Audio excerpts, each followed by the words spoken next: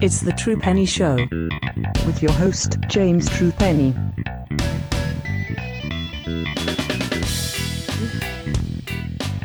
Hello and welcome to the True Penny Show.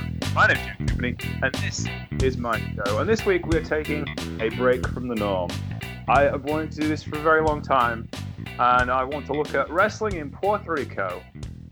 Down there in that wonderful Caribbean island that produces some of the weirdest and most bizarre incidents in professional history. Some of them not so great. We'll talk about that as well. But to join me on this journey into the wide unknown for Western wrestling, modern wrestling fans, is Mr. Dara O'Connor. How are you, sir? Hey, James. How are you, sir? Thanks for having me back on. Oh, God, always a pleasure, sir. And you were very popular last time, so it would be nice to bring you back for a show. And fantastic. I knew you'd be the man that would embrace this wondrous cornucopia of weird wrestling. So strange. So weird.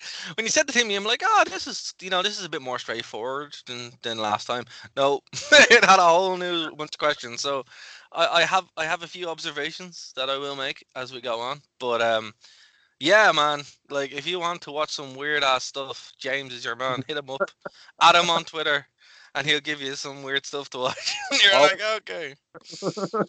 Okay, so Puerto Rico wrestling was around for a long time, but it really got cooking in the early 1970s with a company called World Wrestling Council, which we're going to look at first. And we're going to look at a show from the 15th anniversary show from 1988 called A Hot Night in Bayamón, which is what the commentators said over and literally 3 times a match. Yep. We'll talk about the commentary in a minute because it's worth the price of admission alone. It's like really terrible, good, terrible. Here's my thing. My question before we get into it, right? Yeah. Was this the actual commentary or was this redubbed? This is redubbed. Yeah, okay, I knew it. Had to be. 2 of the people who are in it are actually wrestling on this card, so it was redubbed. It was commercial VHS release for an American audience. Because right. See, that made sense because that's why I was wondering. One, I'm like, how is this sounding so good? And also, it doesn't sound anyway like it. But the commentary is fantastic. It's like a Twitch stream. That's the best way I can describe it. Where someone they just don't care, or they care too much at random points. So super fun, fun. It's essentially 3 people trying to get themselves over at everyone else's expense. Oh, absolutely.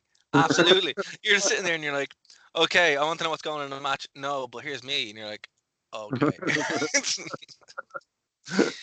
But yeah, World Wrestling Council was founded in 1973 by Carlos Colon and a gentleman you may have heard of, Mr. Gorilla Monsoon. Yes, that Gorilla Monsoon, who was involved in the company whilst he was working for the WWE up until 1988.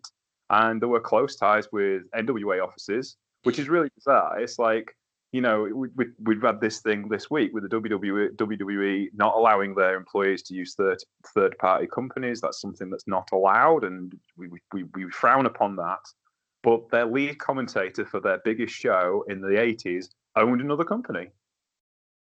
Yeah, well, look, it is a different. Like, for example, the difference between having a Twitch or Camera, isn't it? Or Cameo? That's one Cameo. Yeah, I'm not familiar with Cameo. But that's the internet, it's probably different than this where it's an oddity and you have to look for it, unless you live in Puerto Rico. So there's only so much damage it can do. But our next one is even more weird, where I have all the questions in the world about this one. About that one. This one is more like, well, it's the 80s, Vince didn't really have the stranglehold that would. Yet it would be more WCW had a stranglehold at this point. But yeah, look, Carlos Colon, obviously the father of Carlito, and there's a lot of famous names here that would be like WWE guys.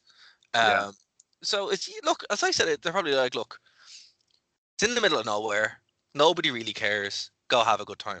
It's not like the stream. It's not like now where you do a stream and everyone can watch it right away, and whatever they say comes back and bites you in the arse, like what did with AJ Styles, where he basically went off on Paul Heyman. Yeah. So it's just like, they are kind of different things, but something like this you wouldn't see nowadays. I would just no way. But I'm so glad it exists because it's so crazy. Also, a fire match. Oh yes, that is the main That's a event. thing that happens. Yeah, yeah. And Yeah. it's excellent. Oh, also, the other owner was Victor Havicchia. Carlos Colon and Victor Havicchia still own the company to this day. They've owned it since 1973. So for 47 years, it's been the home of Major League Wrestling in Puerto Rico. Now, this was a big card. It was at Juan Ramon Laboral Stadium in Bayamón. 23,000 people in attendance, will tell you. And Puerto Rico fans, and what I like about Puerto Rico fans is they buy it. They are all in. It's real. Oh, it's real. Like here's the thing. Like Dutch Mantel talks about being attacked in Puerto Rico, excuse me. Having to work down there. There's some good interviews with him, and you're like, oh yeah, I'd believe that. These guys think it's real. Yeah, definitely. Yeah. It's very much it's because Puerto Rico is an American territory. They're American citizens. It's very much like watching the NWA or WWE from the 1980s. However, Deep South even as well. It feels like that too. Yeah. However, because they speak Spanish, and obviously Mexico has such an influence on the Caribbean region, it's very much lucha libre orientated as well. Yeah, so, it's a weird mix between the two. Yeah, it's just incredible. There's Rudos and there's Technicos. There aren't heels and faces. So, and which is always like the bizarre thing about Mexico, which protects kayfabe absolutely, but they admit that there are bad guys and there are good guys, and that's part of the story. Yeah, well, look, I think it's a much more of a problem in the next one we're going to talk about, where that just gets crazy. Yes. The way so at least with this, we can go through it in a much more palatable way, where there's a match, and a clear story, even if the heel babyface thing jumps back and forward. Yeah. Later on, that just we'll get there. But I really enjoyed the presentation of this. Even though it was really, really strange. The commentary obviously is just, look, we can't sell that enough. Watch the show solely for commentary, it's gas. But it's horrifically bad if you want like a good commentary team. But as far as like a bit of fun that adds to it, as I said, it's like watching a Twitch stream. It is insane. But I really enjoyed. It's the first tag team hair versus hair match I've ever seen, which I was like, this is different. this is new. I liked seeing the Wild Samoans in their prime, which was fun too. And the Iron Sheik, wasn't expecting him on the card. He was. Oh, the Iron Sheik when he could still relatively go as well. Yeah, that's what I mean. I was just like, I haven't seen you as a broken down old man, so this is a treat. Like, it's insane, and it's well worth the watch. You can find it on YouTube, by the way. Just stick in Hot Night and Bayamón, and you can find it on there. There were 3 matches that didn't appear on the VHS release. They were Dutch Mantel, who we just talked about, who would later become. That's the thing. Dutch Mantel was in this territory for ages. I was really expecting him to show up, and he didn't. No, he was on the card though. He was in the opener against Pez Whatley. Right. Pistol Pez Whatley, who was a big draw in the Carolinas. This was an NWA, WCW, WWC co-promoted card, so there was lots of NWA wrestlers.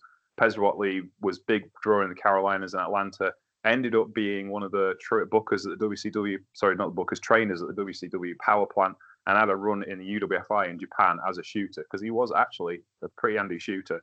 But Dutch Mantel went over in this one. Dutch Mantel would end up booking World Wrestling Council and said it was his favorite job he had as a booker, because he'd just sit there sipping margaritas and write TV. Well, it's well for some. Yes. Mike Graham, son of Eddie Graham, the famous Floridian promoter, and another guy who was one of the big names in the backstages in WCW. He was Eric Bischoff's right-hand man for a long time in WCW, and he defeated Don Kent, who was about 55 at this point. Don Kent of the Fabulous Kangaroos, one of the most famous tag teams of the 1960s. And the WWC Caribbean Heavyweight Championship, Buddy Landel successfully defended against TNT. Now, you will know TNT, but you know him by a different name. Can you guess who it is? Without Googling? Without Googling, yeah. I give up. Go on. Savio Vega. Oh, that's who it is. Yes. Yeah. Yes, that's who it is. I think Savio Vega actually deserves an entire episode of the True Penny Show to himself because he's actually far more influential than you think. Savio Vega's career is very strange. Because by the time he got mainstream exposure, he was pretty much done, and it wasn't very good.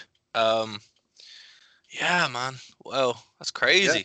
But I suppose it makes sense, right? Like this would be kind of what I noticed about the show in general is like the nexus point of all these, like, of different eras of wrestling kind of connecting together, and it was like the last, like, it was one of the, as I said, something that couldn't happen today because the way it works. But this is like one of the best things about the territory system, where you can have certain guys pop in and do different things, still have that draw as such, but without taking away from the field and the feel of the show. Like this, and even on the next one as well. Again, we'll talk about it, but there's guys who or recognize, but they're being used in completely different ways, in completely different formats, completely different crowds, and it feels completely different. And that's just great.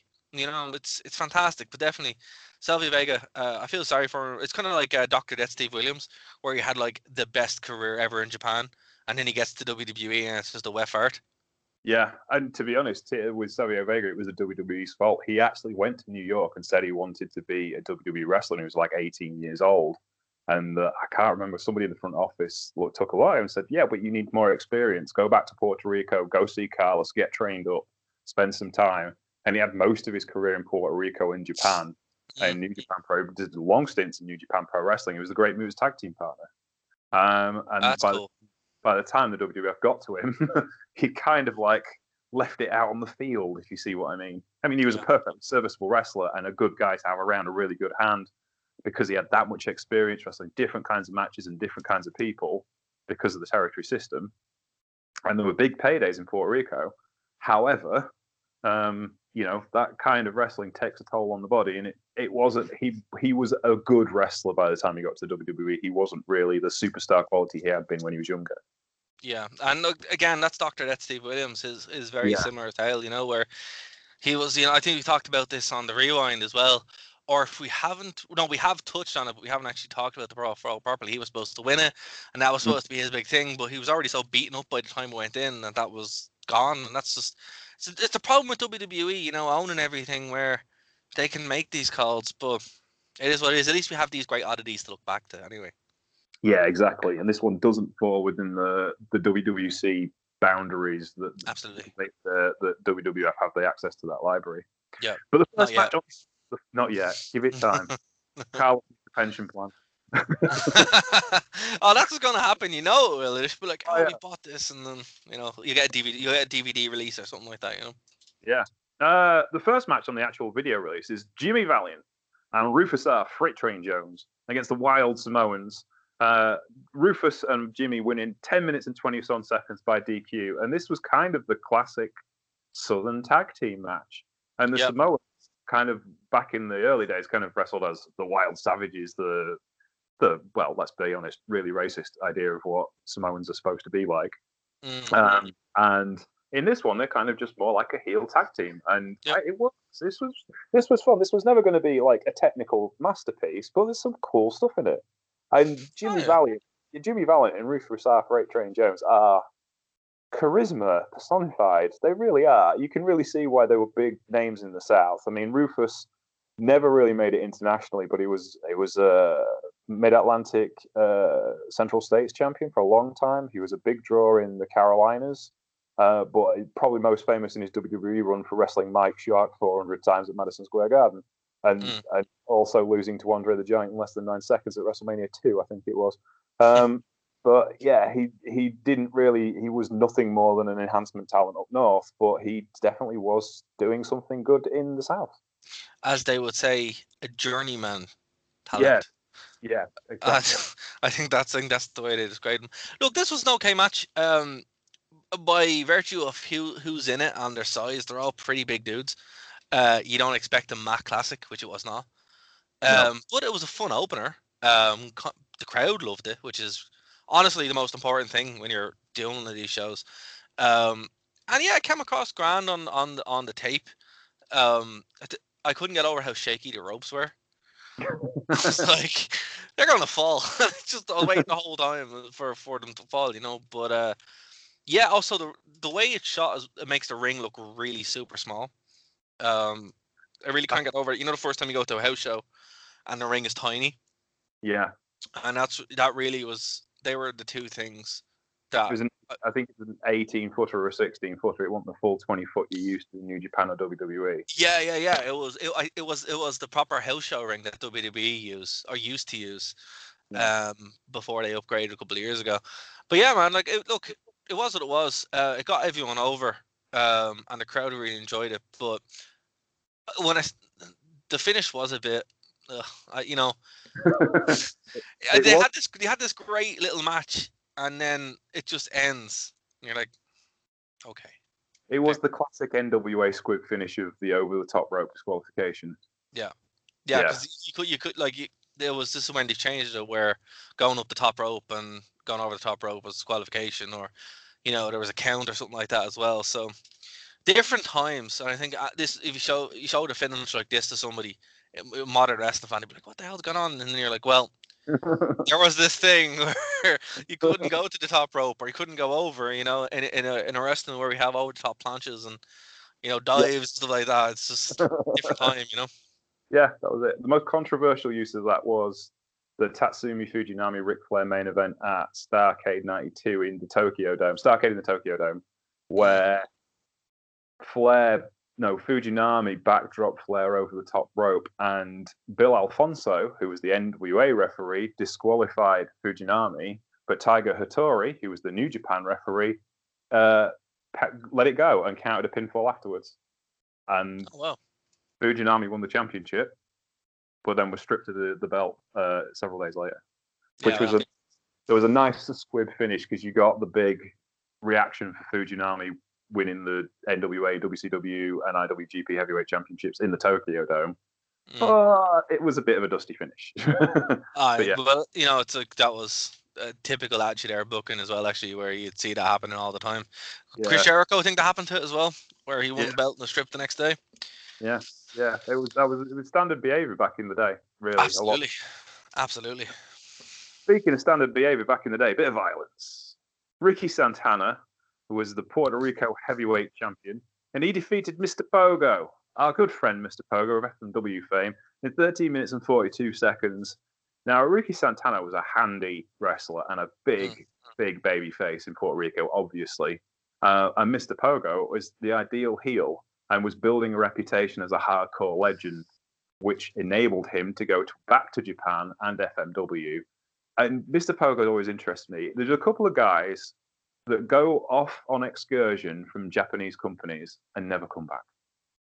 And Pogo was one of them. Pogo was a New Japan wrestler back in the early 70s, went off to Stampede to train with Stu Hart, never went back, just picked up jobs and kept on working for himself in North America, became a big star in Puerto Rico because he quite liked the violence, and then went back to Japan as a legend and a massive star. In fact, to the point where FMW put a guy in the ring at a stadium show in bandages and said it was Mr. Pogo because they hadn't quite signed him yet. Which is just brilliant. It's like, we haven't quite got him yet, but if we give him enough money, he'll come. But yeah, this was a nice heated affair. Ricky Santana versus Mr. Pogo. What did you think of this one, Darren? It was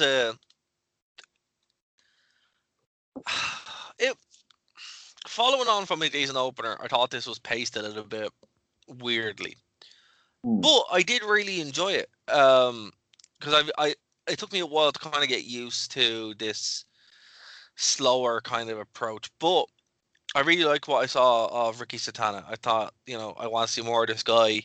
It makes sense that he became a legend because you can see that he has all the tools there to have a very successful career. And same with Mr. Pogo, obviously playing the heel in this. But yeah, it was what it was. Again, I was expecting a big finish in this. Didn't really happen. And that's it. When I was watching the show, I'm kind of sitting there going, well, is this just the way it is? Is this the way these guys work? Is this the way this crowd's conditioned to go for? Because, when you're watching modern shows now, in any kind of company, you kind of figure how it's going to work. And there wasn't really that big pop, you know? Like, No. There wasn't the big kind of thing. Mr. Pogo obviously was doing a lot to really get over, that I'm the bad guy here, Yeah. and that you really want Satan to win. So when the finish came, obviously the crowd was going mad, but there wasn't a big spot to end the match. No, it wasn't the finisher match, was it? It wasn't. No, it wasn't. Like it, No. and I know that's kind of people like, oh, you're just being picky and conditioned to watch WWE style. It's like, no, like there's no kind of the storytelling didn't really match the intensity of intensity of the whole performance, which was weird. Like I love that Pogo was there coming out with his whole shtick and that, but ending a match with a quick pin is kind of lame. It is, and I think Pogo learned his lessons because when he went back to FMW, he came to the ring with an actual sickle, which he would attack people with, blade end first, and to use fire. Oh well. I mean, he was in no rope, double hell exploding death barbed wire matches most of the time, and still wrestled barefoot. By the way. Fair play. There is the joke with Matt Riddle where we're like, he's gonna break that foot and then that'll be it. But fair play to him. Yeah, Pogo was special. By the way, Ricky Santana, 61 years old, still wrestling. I'm looking at his cage match here. He had matches last year in Florida, Puerto Rico, all sorts of places. So yeah, Ricky Santana still having a crack. But this was an entertaining match. You can see why Ricky Santana became a star. He did quite well on US Independence as well. And yeah, no, this was worth it. But like you said, there's a lot of intense matches on this, and they can't have them all as bloodbaths. No. But equally deserved a little more of a big finish to make it really pop. Yeah, like that. It's weird because I'm not sure. Like for context, what would this show be like? Would it be an end to a series of storytelling? Would it just be a bit of TV or? No, this would be WrestleMania. This is their big show. Okay, so. Well then they need to do better for a 40-year-old show. Do better. Yeah. A 30-year-old show. A 32-year-old show. Do better. Go back and do it again. I know, but that was my only kind of problem with that match. And it would happen in the next match as well. Where we'd have a ref bump, and yet the sheep herders, who are the bushwhackers, would still win. It's like, okay, so that's how that works. But I don't know. Look, when you're drinking margaritas, you're not really caring too much about your finish. So that's my takeaway when I see something like this. I'm like, oh, okay, fair enough. I'm not supposed to think too much on this, But it was disappointing because like those two matches, while the Sheep Herders tag match was fun, I would have I accepted that finish a little bit more than the Santana finish because I'm like, oh my god, this was such a good match. But look, it is what it is. It's just a shame. It's a shame that they went that road because everything else pointed to it being a much better experience. But I don't know. I guess we can move on. Okay. So the next match was for the WWC World Tag Team Championships, and they pitted the champions, the Batten twins, Bart and Brad Batten, who were also doing the commentary, and bizarrely turning heel on commentary halfway through this tape. They didn't turn heel just yet. I think Brad had turned heel, and then Bart slowly joined him. They were also joined on commentary by Hugo Savinovich, who is more famous these days as the Spanish commentator for WWE. They defeated the Sheep Herders. That'd be Butch Miller and Luke Williams, better known as the WWE Hall of Famers, the Bushwhackers, who were actually a seriously violent tag team in the 1980s. It's like, I don't know, it's kind of like hiring Hannibal Lecter to run a kindergarten when they went to Bushwhackers. Well, a good kind of thing is like what they tried to do with Jon Moxley. Yeah. Dean Ambrose, where they tried to just, play up that. It's like, yeah, the man who wrestles in glass and barbed wire isn't going to put up with this for very much longer, and he didn't. So that's, so that's kind of what I've seen. But yeah, again, like fun match. Bushwhackers, Sheep Herders won, but there was some controversy because obviously a big ref bump. So it ended with a dusty finish, dustiest of all the finishes.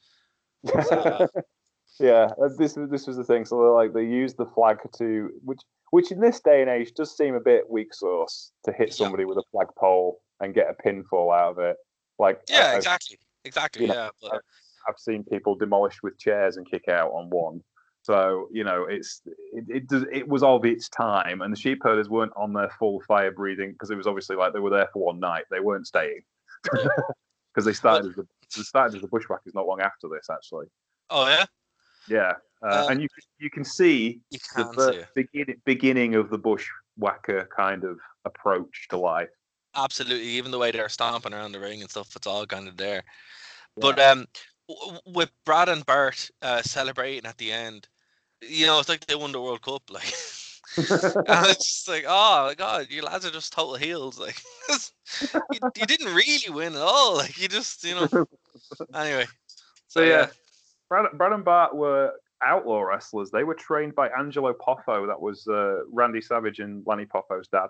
Oh, And they wow. wrestled IWC for a long while and then became kind of journeyman wrestlers and made it in the less famous territories, if that makes sense.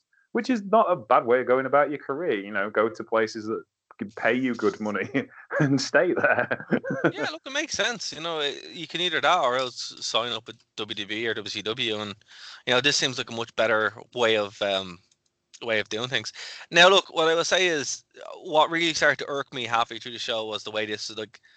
I know not everywhere has WWE or WCW production, but Christ, like the graphics are terrible, and your man standing outside, like it's like get in the ring and like call it that way, reading from a card. There are little things, but you're like, oh man, this is so low rent. No, I understand what you mean.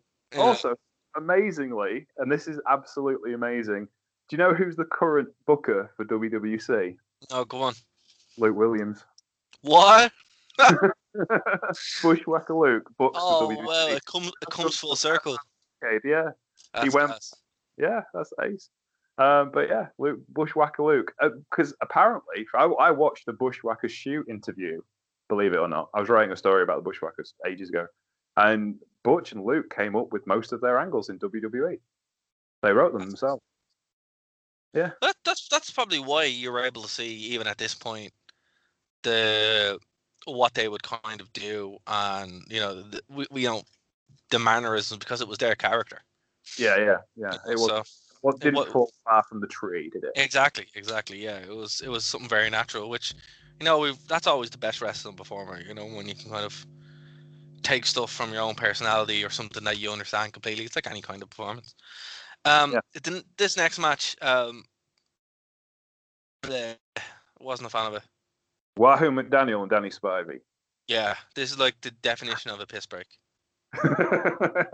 Well, Wahoo was a couple of years past his prime, I'll be honest. And I'll be honest, Danny Spivey, I'm a big fan of Danny Spivey because he's just a big dude who throws people around. And again... But that's it.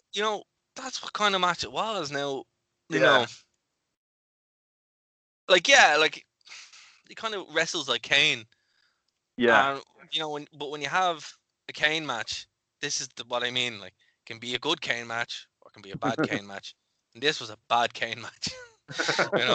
So yeah, look, I do see why you like him, but yeah, I mean, there's nothing from here. Again, it's the same issue. I mean, Danny was in his prime in All Japan Pro Wrestling in the 1990s. There's the 1992 final of the World Strongest Determination Tag League with Stan Hansen and Dan Spivey versus Doc and Gordy, chucking each other about for 25 minutes, and it was brilliant.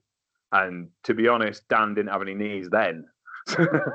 So this was the knees were on the downhill slide at this particular point, and he injured himself out of football. He couldn't play football anymore. That's why he took up wrestling, which is because of his story. Wahoo McDaniel, massive star for the New York Jets in the 1970s. He was a linebacker, and every time he got a tackle, he had his first name on the back of his jersey, nor his second name. And the New York Jets announcer would go, "Guess who?" And the crowd would go, "Wahoo!" And he became a massive star in New York. and that helped his wrestling career. You know, he wrestled in the off season because he played football for the AFL, which didn't pay an awful lot of money back in the 1960s before the TV deals came in, and played football in the off season.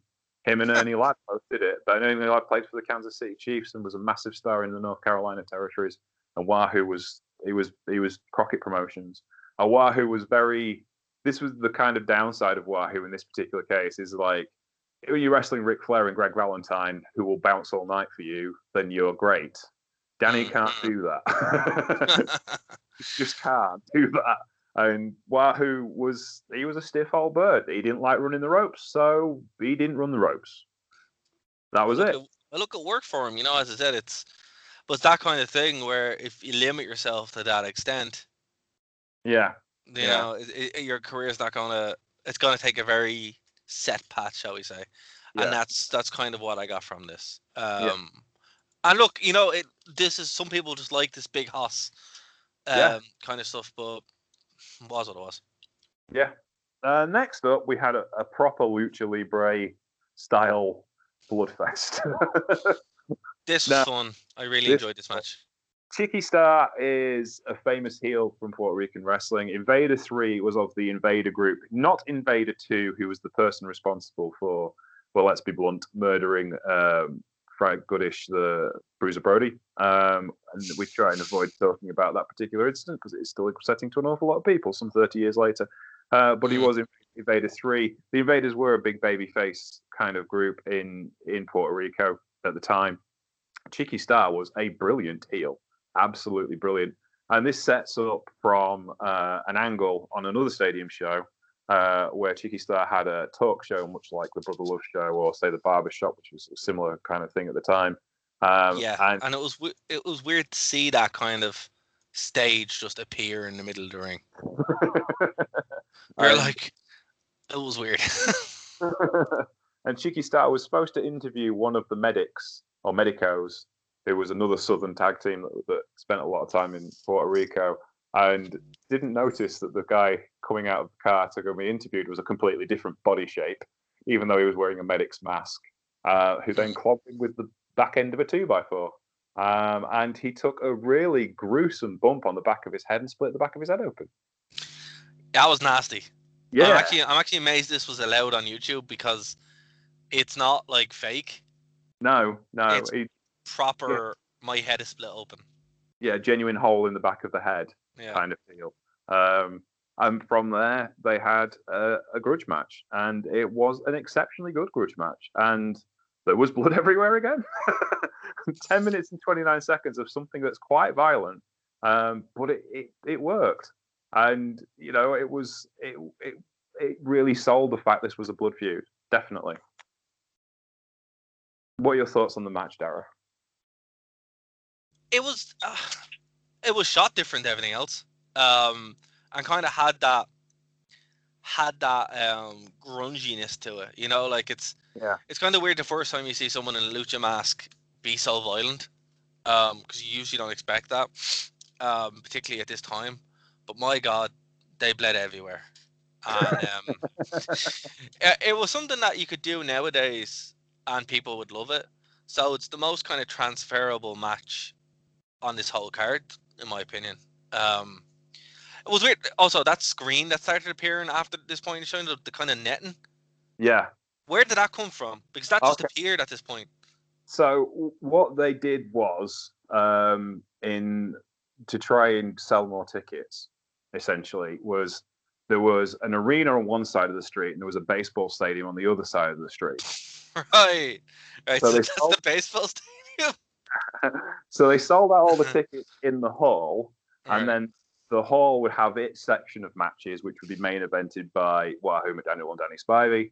Yeah. Then the screens would come down, and the action would move over to the baseball stadium, and then they would do the rest of the matches in the baseball stadium, except for the main event. But I think it was basically while they were trying to set up the main event, which was obviously fairly complicated. Yeah, they'd move it over. Yeah, they'd move it to the baseball stadium and televise into the arena. So you literally got like 10,000 in the arena and another 13,000 in the baseball stadium. Well, hey, look, it's smart business money business decision to charge twice, but that screen just was very annoying at the point. So whenever they go back, it's like that looks really weird. It was also handy because then the fans couldn't throw sharp objects at the heels. See, that's what I thought it was initially. I was like, oh, they must really hate these guys. Yeah. Yeah. That did happen. I remember listening to Tully Blanchard. He went to Puerto Rico once and had actual concrete slabs dropped on him. Yikes. That they'd torn up the concrete bleachers and thrown it at the wrestlers, and he wouldn't go back unless they paid him double. Because he didn't want to be, but obviously, like getting hit by a concrete slab is pretty deadly. Oh yeah, it's not a good day. Definitely not a good day. No. And you're like, Tully Blanchard as a wrestler back in the day was a very talented heel, and he could rile up an audience really, really well. But he didn't want to die, which is fair enough, I feel. Oh yeah, I think so. I don't think anyone would argue him on that. But look, this match was really good. As I said, it's the most transferable match on the card. I think it's one that holds up best. Really, really unique thing. The police show up, or the army, which was weird. So that just shows you how real this was. They had literally like an armed escort almost. Yeah, this is it. Like the Puerto Rican police force. I'm sure some of them were carrying cattle prods. They definitely had the nightsticks out. They were prepared for action easily. But this was. They knew that this was going to be a heated match, and it was a heated match, so it was going to get a heated reaction. Yeah, so, absolutely. And then you come to a match. If you wanted things to calm things down, I've got your men for you. That'll be Ronnie Garvin in the Iron Sheik. Not a Mac classic. This was not. No. But, a nice cool. Again, this was another what you would determine a pee break. But total cool down. Total cool down before the last two main events, I suppose.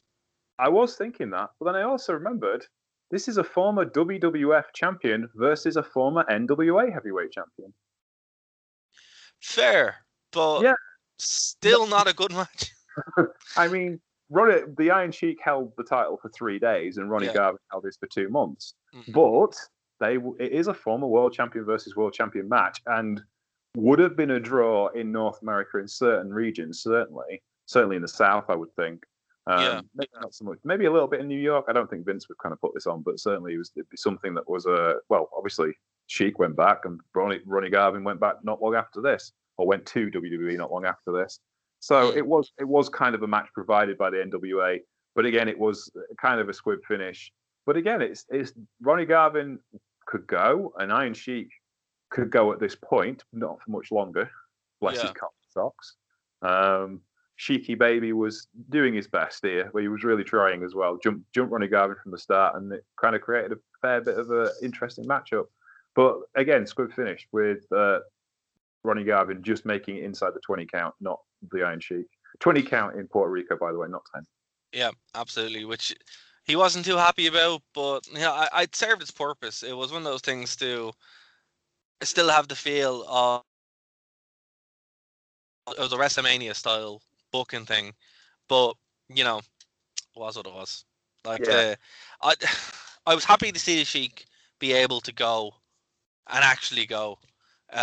Which was nice, but there's only so much you can do, even as two former world champions. Yes, in brackets. Yeah, on paper, world champions. Yeah, in parentheses. Next up was one of the big main events of the show. It was a tag match, hair versus hair. Hurricane Castillo and Miguel Perez Jr. defeated Bobby Jaggers and Dan Crawford, 13 minutes and 19 seconds. This was Bobby long. Jaggers. This was a long match.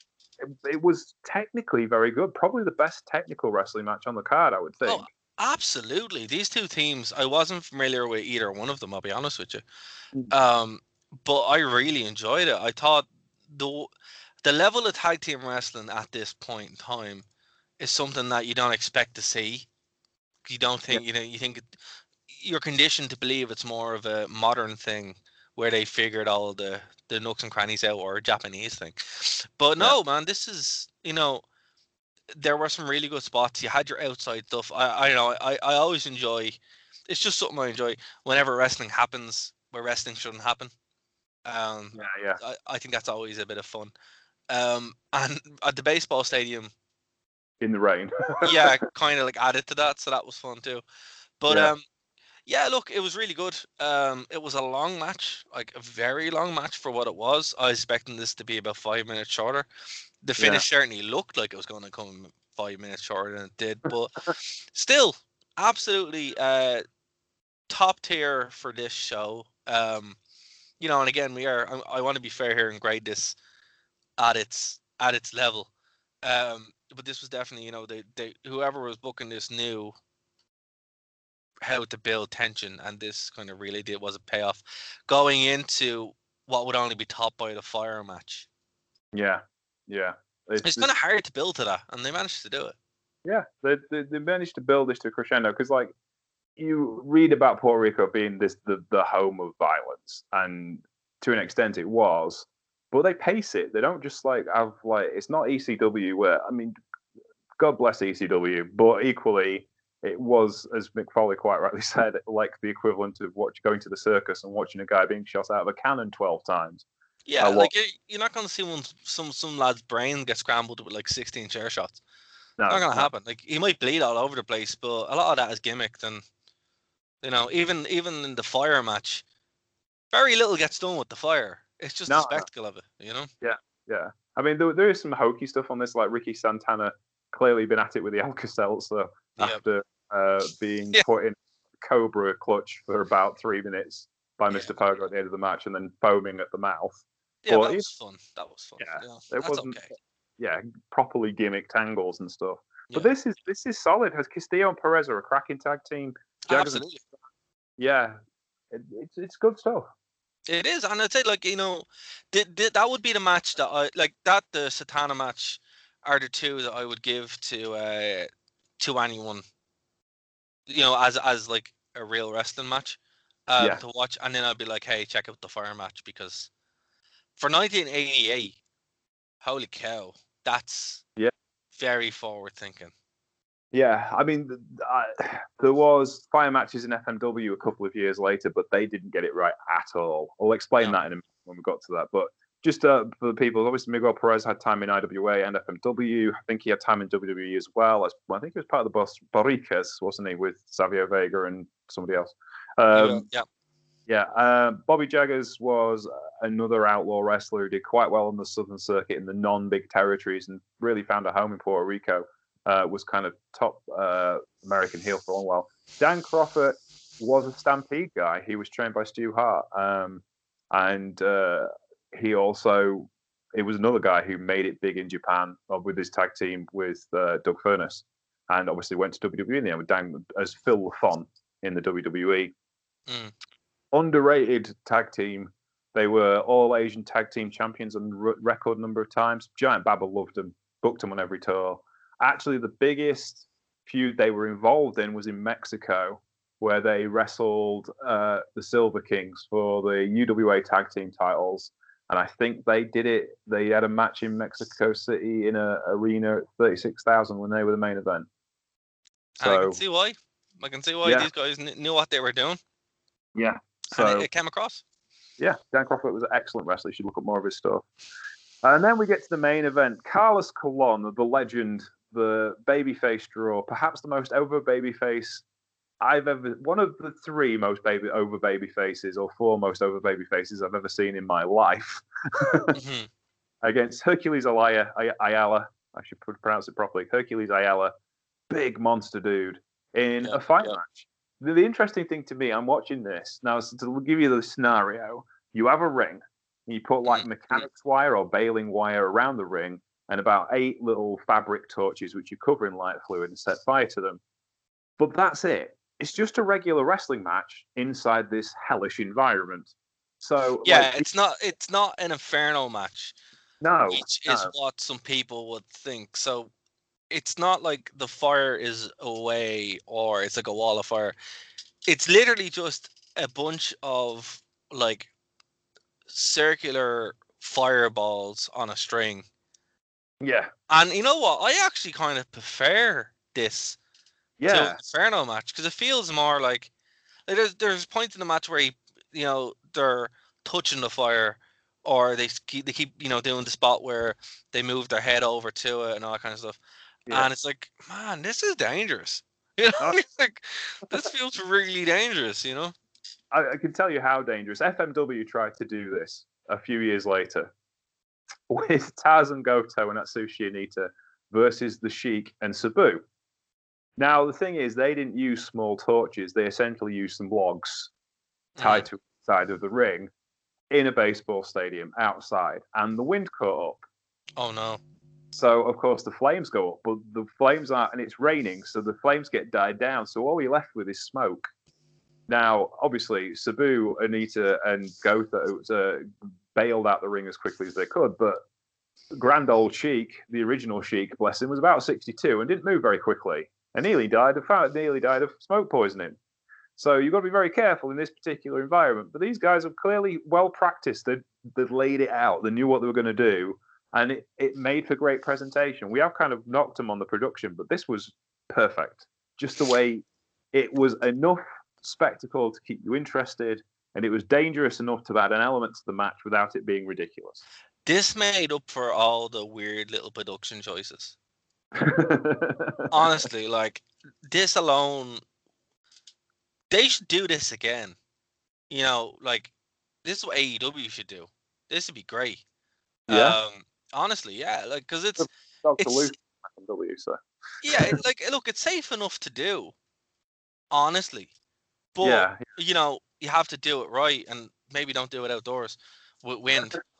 But yeah, this was great. This you can really tell that these guys hate each other to this point. Like it's kind of, for me, it served the purpose of like a cage match, but with that little bit extra that you wouldn't see. So yeah, man, I fully think they should bring back the fire match. Fire match 2020. You pitch it to Tony Khan. Oh, absolutely. I think he totally do. Sure, you see why he let Maharty do. Obviously they don't care. Yeah, perhaps so. If they've got some people who are correct, well, Moxley would love this kind of thing. Oh, Moxley would be all over this, man. It's like, yeah, no need to, half the lads there would be doing it. That's the thing, any company to do. Vince would run a million miles from this, but man, I can see AEW be doing this. That's the thing. Absolutely. Moxley and Janela, obviously. Oh man, oh yeah, that's exactly who I would have picked. It'd be great, unbelievable. Turn Joey Janela heel and then build up this massive feud between him and Moxley. Yeah, build it for about 3 to 6 months and then pay it off with a fire match. Yeah, we'll see how it goes. Obviously, Carlos Colon was a massive star in Puerto Rico and not really anywhere else. He did Ric Flair for the NWA Heavyweight Championship, kind of by accident, in one of those rare cases where Rick looked at the crowd, was about to bay for his blood, and realized that losing was probably the better part of Bella. Yep. Sometimes we're just like, yeah, we have to lose. And Rick dropped it to Carlos, and Carlos dropped it to Rick a couple of days later to save Rick the embarrassment. And it was never mentioned again.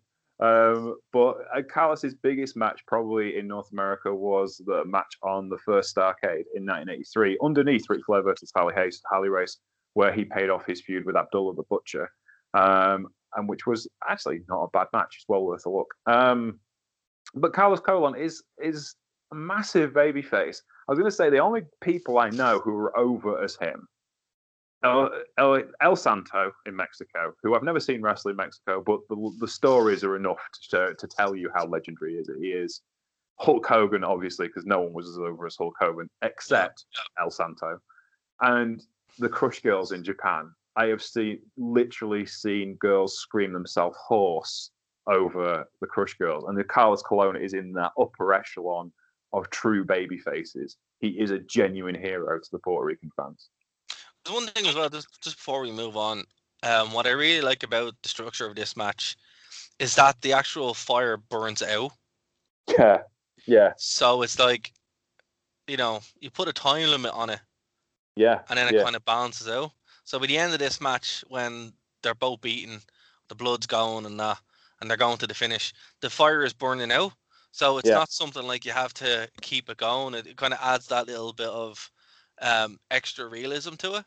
But yeah, like Carlos Colon, man, like he is Puerto Rican wrestling. Yeah, he has a stranglehold on the whole kind of deal there. There Well, was he's their non-racist Hulk Hogan, you know. So helpful that he's African American. oh yeah. Oh man. No, Yeah. yeah. Look, you have to give Hulk Hogan a bit of crap, you know, because he still has me blocked on Twitter. I don't even know why he has me blocked on Twitter, but. Well, you haven't seen this week that apparently one of his friends got a voting slip for his dog, so he is still on his shit, as it were. Oh well. Yeah. Oh man, I need to put that in the show. That's going into Dave Doesn't Watch Wrestling. I'm gonna keep a note of that. Oh dear. Right. The next bit of film we have for you, I'm going to link all this up in the Twitter, by the way, because it's a bit of a complicated thing. I wanted to balance WWC against IWA, which is the other big promotion in Puerto Rico still to this day. It's still a two territory area, or not quite state, but not quite nation. And IWA was originally founded by Victor Quinez in the 1990s as a rival to WWC.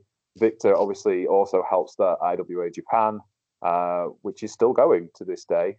Victor is no longer with us, however. But then Savio Vega, after his run in WWE, decided to put some time and money and effort into really giving IWA a boost, and he became the majority shareholder and started to really push an alternative to what WWC was doing. And its idea, which is quite a successful one, was to use a lot of local talent that were available to him, some former WWC guys that had come over with IWA, and to hire in some help from his friends in the WWF. So what you have is a big stadium show with a ramp to the ring that looks somewhat familiar, in a ring with red ropes and black pads. I wonder where he got that idea from. And then you have people like Val Venus and Midian. Yeah. It's the strangest WWE show I've ever seen. Yeah, but it's not quite WWE. No, it's not. It's like someone seen WWE, didn't really understand it, and then took like a load of drugs and started editing. and that's what happens, because like you start the show, and if you survive the epilepsy attack from the editing, then you're just met with like random bits of things. Yes. And then more random bits of things, then a segment, then kind of a match, then the Undertaker shows up for some reason. They have a match, and it's fucking crazy. Like it's just like, what is this? So what I like to think happened is, you know, they shot a bunch of stuff, and then he did loads of drugs, and then he started editing it. Because I tried to look up the actual like card to find out what's going on, and I'm like, well, okay, that makes sense. But this video, this 45-minute video or 43 minutes, whatever, it's just shot so weirdly. You know, you still have all this talent, but it's like not full matches. They're like clips of like random bits of the show. Yeah. So you're walking through it and you're like, okay, match, in-ring segment, match, random cutaway clip, and it's very weird. This is like a WWE house show. That's exactly what this is, and this is probably what, because obviously I was too young. No, WWE didn't come here that much. So the first time I remember seeing a WWE show was like 2004, 2005. Yeah. And that's kind of what this felt like, or like WWA, if you remember that. That's what this really felt like, even down to its graphic. But yeah, man, it was. Yeah, I think this was a smart way, because this is like, if this had been edited better or made a bit more sense, it could have been more successful than it was, as like beyond an oddity. But the way it's edited, it feels like that. You remember that was a World Wrestling Revelation, or what was it? Oh, Pro Wrestling Society X. Yeah. That was on MTV. That's what this feels like. You know, that's what it really, really, really feels like, but with WWE talent. Yeah. I have to say, I'm shocked that Vince let this happen. Honest to God, like this is like peak Attitude Era 1999. Yeah, Taker's there. Like fair enough, I could understand if Val Venus was there, or like yeah. Taka or Big Boss Man. Like they're okay, but fucking Taker's there and Kane is there, and you're like, whoa, Yeah. Like whoa, Mankind, Big Foley went. yeah, He it's he wrote the about Big it. Up. Show's there. You know, it's absolutely crazy. He did some shows. He wrestled the Undertaker on a loop for them, and he did it to buy a playset for his kids. That was the reasoning behind it. I'll do these couple of shows, and I get the money to buy the playset for the kids. And then he walked out on this baseball stadium show, and someone poured something down his back, and he realized from the smell it was urine. Uh, So every time he saw Noel but, and Duke playing on the playset, all he could think of was piss being poured down his back. It's oh, like, oh, but but yeah, like the weirdest part about it wasn't even the random cuts, because like we would be stretching to call the wrestling segments matches. yeah, we So we can't do it weren't. like we normally do a card where we break down each match and talk about each match because there isn't enough of that. Yeah, that's what I mean. It's like exactly what Wrestling Society X was, where Yeah, they'd have a decent match, but cut it and hack it to bits. Where it's like, okay, there's no wrestling match left. There's wrestling bits left, but there's no match. And that's exactly what happened here. Like it's really bizarre to watch. I think it would be fair maybe to leave a link in our the Twitter thing to this, so people yeah, can actually like see it, because it is yeah. on YouTube. Um, and yeah, man, it's just, I don't know. It's just weird. It's very what no, I really so we had that, but what I really enjoyed was like the soap opera Yeah, moments, yeah, and the soap opera little breakaways, where it's like you have like pretty much a WWE level production yeah. stage, but then it goes backstage and it's like something from a novella. And there's some woman there, like the boobiest woman I've seen in a while, and she's I, there and she's talking to some lads, and it's gas. she's wearing an outfit that is held together with hopes and dreams. Absolutely, like if Jerry the King Lawler was commentating this, I'm sure we'd have some great things to talk about on the rewind. But like, she knows, she's like, yeah, I've got these, and the lads are just cutting a promo and that's it. But these segments are hilarious because it's like they stole a scene from Nickelodeon, Yeah, the Nickelodeon orange, but then it's hard cut with like some lad stand beside like a black background. It's like you couldn't have sprung for something a little bit more interesting. But I do like the fact that Hugo Savinovich shows up wearing his WWF shirt in a much nicer setup where he has all the monitors behind him. I'm like, that's actually a really cool way. Why didn't you do everything there? So it's like, I don't know. It's strange. I think like there was a lot from looking at this. There was a fair amount of like WWE involvement, obviously, but a lot of WWE suggestions. And it seems like yeah, cool. We'll use some of them, but we're also going to use our own stuff too, and that's where the weirdness happens. yeah. I think it kind of like I suppose you could see it as kind of a dry run for NXT. Obviously, NXT wouldn't come along for a long time yet, but it's sandboxing out ideas, it's giving presentation, it's giving guys more work Yeah. and opportunities to do different things and take different approaches. Well, And I think this is fantastic though. Like obviously take the drugs off your man and fire him and get a different editor. And then he'd be grand. But this approach, this could have worked. This would have been great because we saw what this kind of thing evolved into. Literally, like I don't know what it was with those metallic graphics, but this yeah, is what WWA would do. And actually, we might do a WWA show on the Rewind soon. Let us know if you want us to do a Rewind show on WWA, because that shit's mad. cool.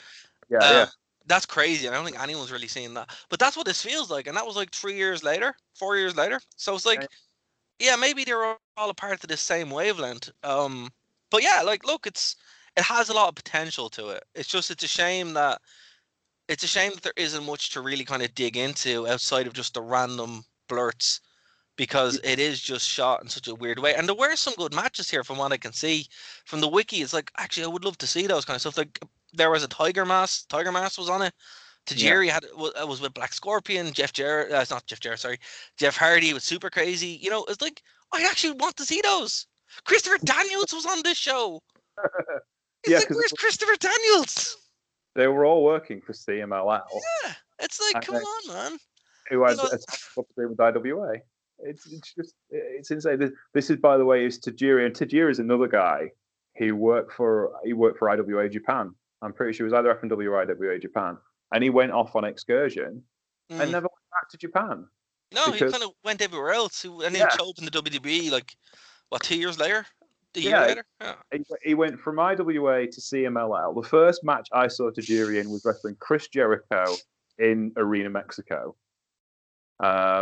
Believe it or not, and they had a corker. It was brilliant. It was, as you'd expect it, like 22-year-old Chris Jericho and 19-year-old Tajiri knocking 7 bells out of one another. I'd have But never see, seen anybody kick anybody so hard. actually, that's something we said on the show there about Rey Mysterio's son. He should go on excursion out to Japan and, like, get good. Get kicked around a bit, and then he'd be fine. That's actually, it's funny how that comes full circle. Like, that's their biggest problem with him now. It's that, like, he has no legitimacy. He's Yeah. just Rey Mysterio's son, and Yeah. having that kind of approach would be cool. But look, that's a different conversation. But look, this thing is interesting to see. If you haven't seen it, I'm sure James will leave a link to it Yeah, on the Twitter. Check it out. It's fucking mad.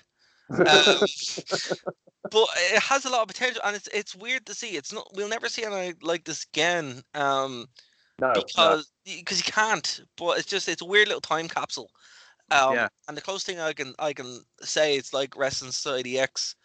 But if WWE was involved, and I think the approach of involving local talent in with these big superstars would have been a huge boon. Obviously, the sellouts look great, but it's such a crazy, like, it's like an Elseworld story, It's like, Yeah. if Kevin Dunn wasn't always doing production for the Attitude Era, it would have looked like this. It's weird.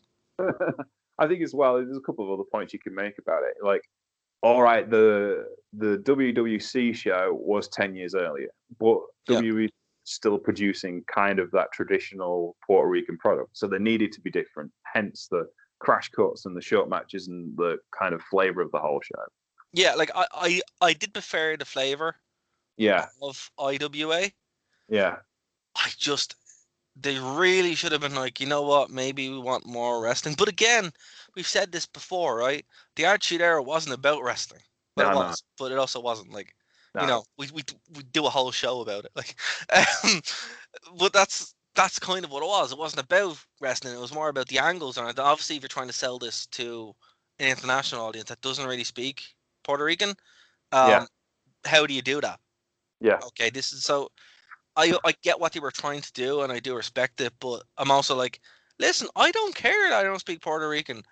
I want to see Christopher Daniels. So it's just like, but that's, it is what it is. It's a great little time capsule. I will be checking these out. Dave's gonna love these. Yeah. So yeah, man, that'll be fun. We will have to talk. We'll have to do more of these because this is fun. I really enjoyed this. This was great. There is some other IWA videos, I'm sure, of like best matches of IWA, so we can have a look at them because there might be a bit more. Absolutely, this is so fun. I'm just wondering when your man's bag of cocaine is going to run out. I mean, the other thing with it as well, also back then, even in the late 2000s, the difference between a top quality indie wrestler or territory wrestler wasn't that much different to what a WWE wrestler was. Yeah.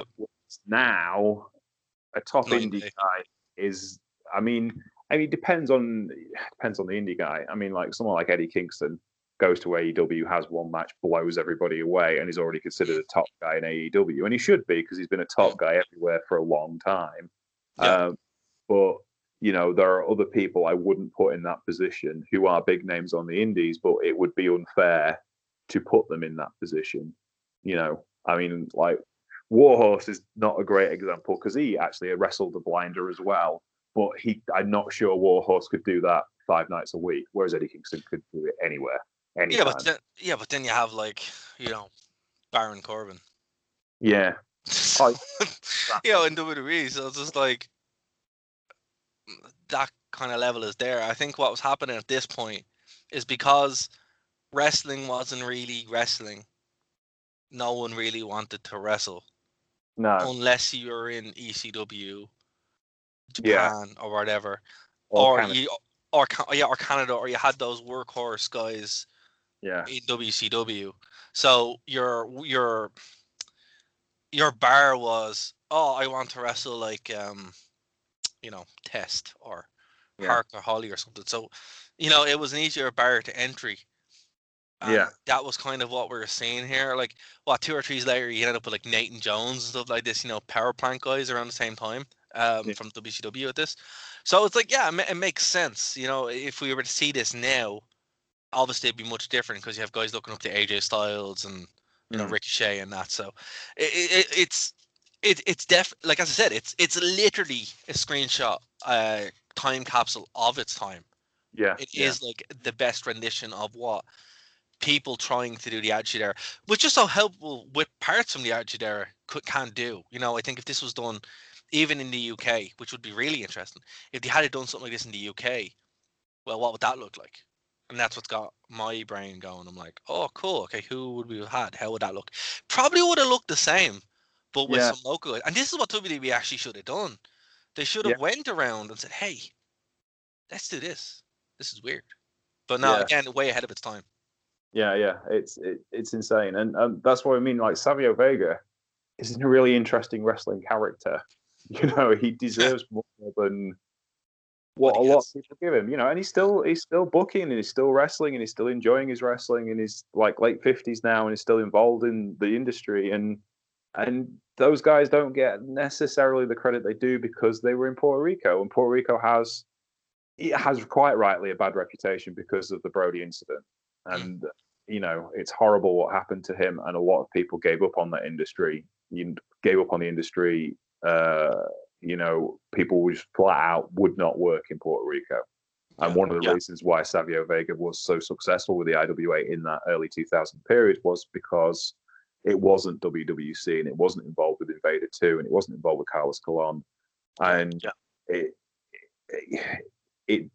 but it's 30 years since that incident happened. Those people who are not involved in the industry anymore, or aren't involved as much, and I don't want to remain angry forever about something that we can't fix. And there are still lessons to be learned, even from wrestling in bad circumstances, if that makes sense. But look, it's like everything.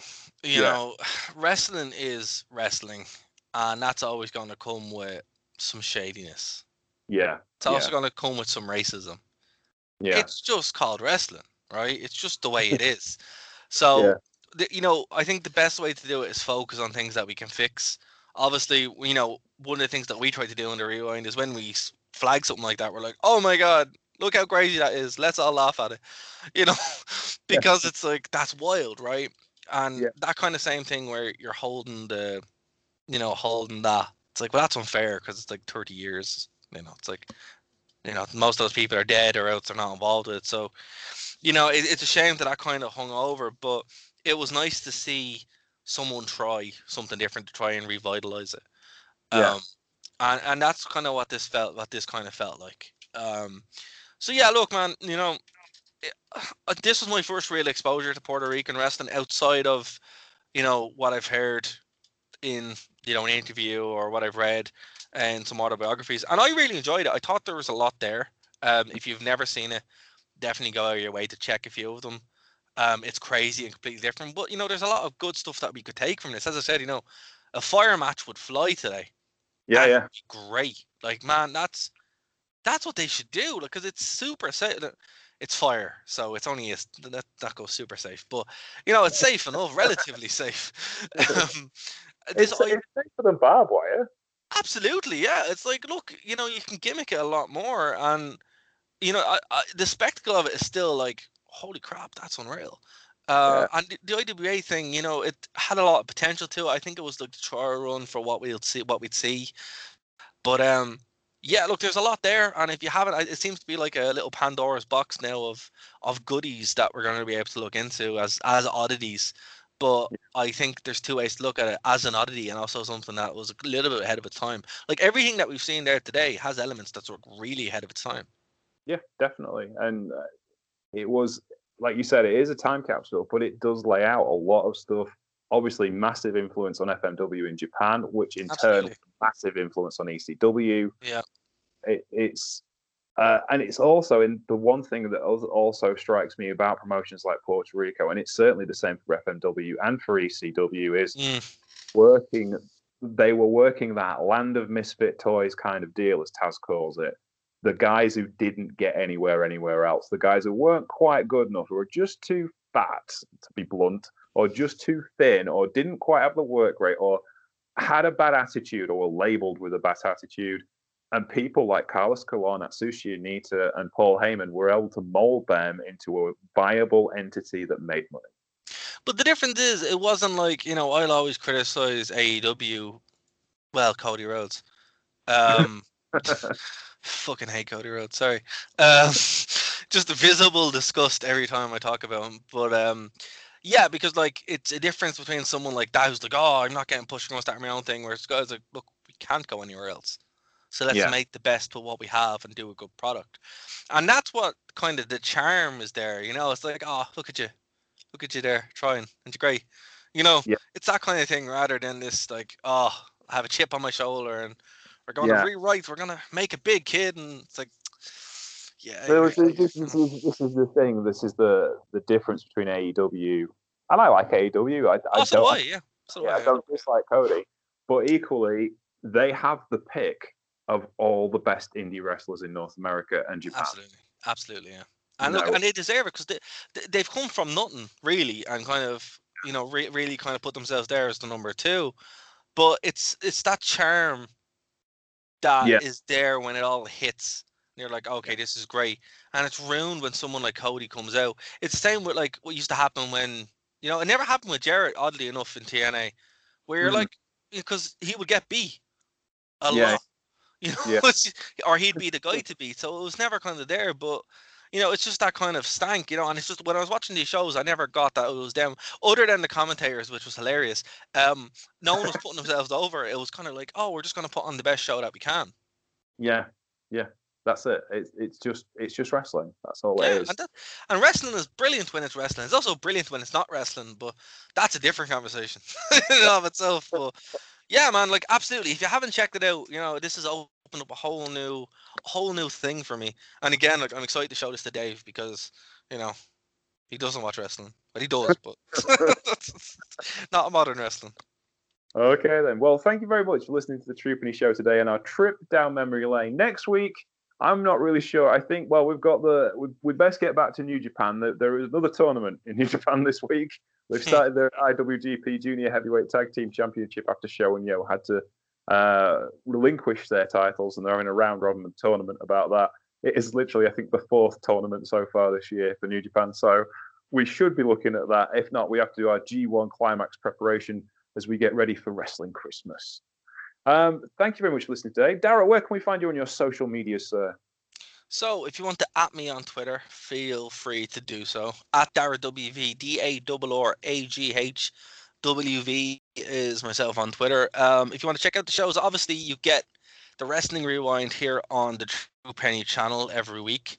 But if you want to join us live, listen, that's great because then you can chat in and enjoy the lulls. We used to stream every Tuesday at 6 p.m. Irish time, but now we're going to swap it and we're going a little bit later, so it's 11 p.m. Irish time, so that's about 6 p.m. Eastern. So that's when we're going to start streaming live. So on Tuesday night it's going to be the same, and then it'll go up on the True Penny channel like a couple of days later. So if you want to do that, go over to Nerd to Know Media. All the links are there to the YouTube channel and Twitch and all that good stuff. And then we have a bunch of shows, like literally a show every single day. Everything from crazy conspiracy theories to the fun conspiracy theories about Nephilim and giants and floods and all that good stuff, to like video games, to more wrestling content. So if you just want the wrestling content, keep it at the True Penny channel. But do join us live because we want you guys in the chat, because that's what it's all about. Speaking of wrestling content, if you want to watch more wrestling, you can go to powerslam.tv and get a free month when you use our code MulletWatch. And that's something we didn't talk about today. Cracking mullets on these cards. Oh, man. Mullets are coming back as well. That's the thing. Oh, yeah. The Batten twins have some of the best mulletry you will come across. It's feathered and lethal. It's just amazing. Anyway, I love how 80s that show was. It was fantastic. Oh, you just don't get body hair arrangements like that anymore. No, you don't. You don't. It was very interesting, I must say. Okay, my name's James Troopany. You can find me on Twitter at Sheriff Lone Star. You can find the show Troopany Show on Twitter and on Facebook, where you can find us at the Troopany Show, and of course on Patreon, where you can keep the Troopany Show free forever for everyone. Please do, and take care. We will see you soon. Have a great week. Bye. Guys.